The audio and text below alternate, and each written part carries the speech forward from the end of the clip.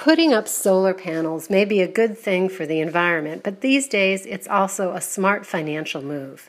The cost of solar power is falling rapidly, down 60% in just the last 3 years.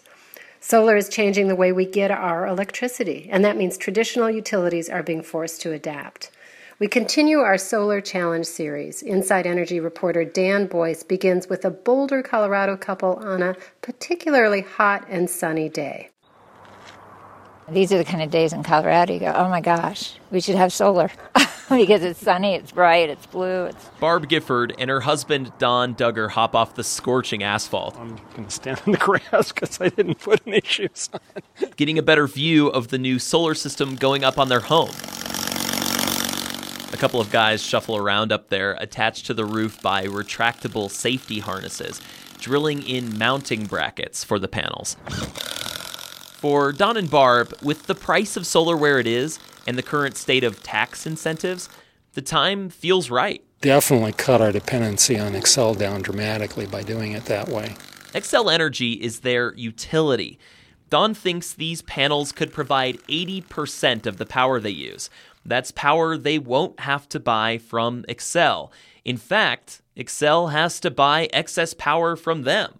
It's called net metering, and it's where the problems start. That's a concern. Xcel VP of Policy and Strategy, Frank Prager. And that's why we're trying to address it today before it gets to be too big a concern. Okay, let's explain for a sec.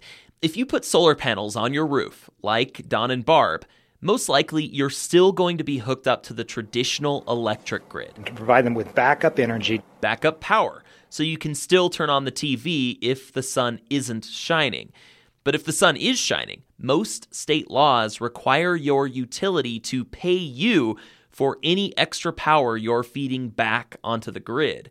State public service commissions usually set these net metering rates. Problem is, utilities usually say those rates are too high.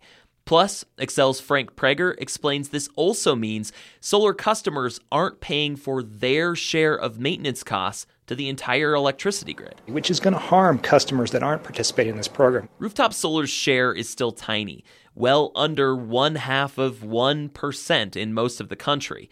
But since 2006, the rate of rooftop solar panel installations has increased 1,600%.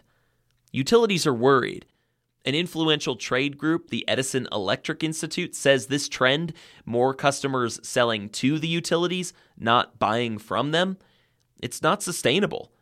The Institute released a report last year saying the industry should back measures discouraging more rooftop solar. And that is happening around the country, making local TV news in sunny Arizona. APS was waging a multi-million-dollar campaign to dramatically boost charges on solar customers. APS, or Arizona Public Service. That utility fought hard to put in place big fees on rooftop solar customers late last year. At Xcel Energy, we believe in solar energy in a big way, in the right way.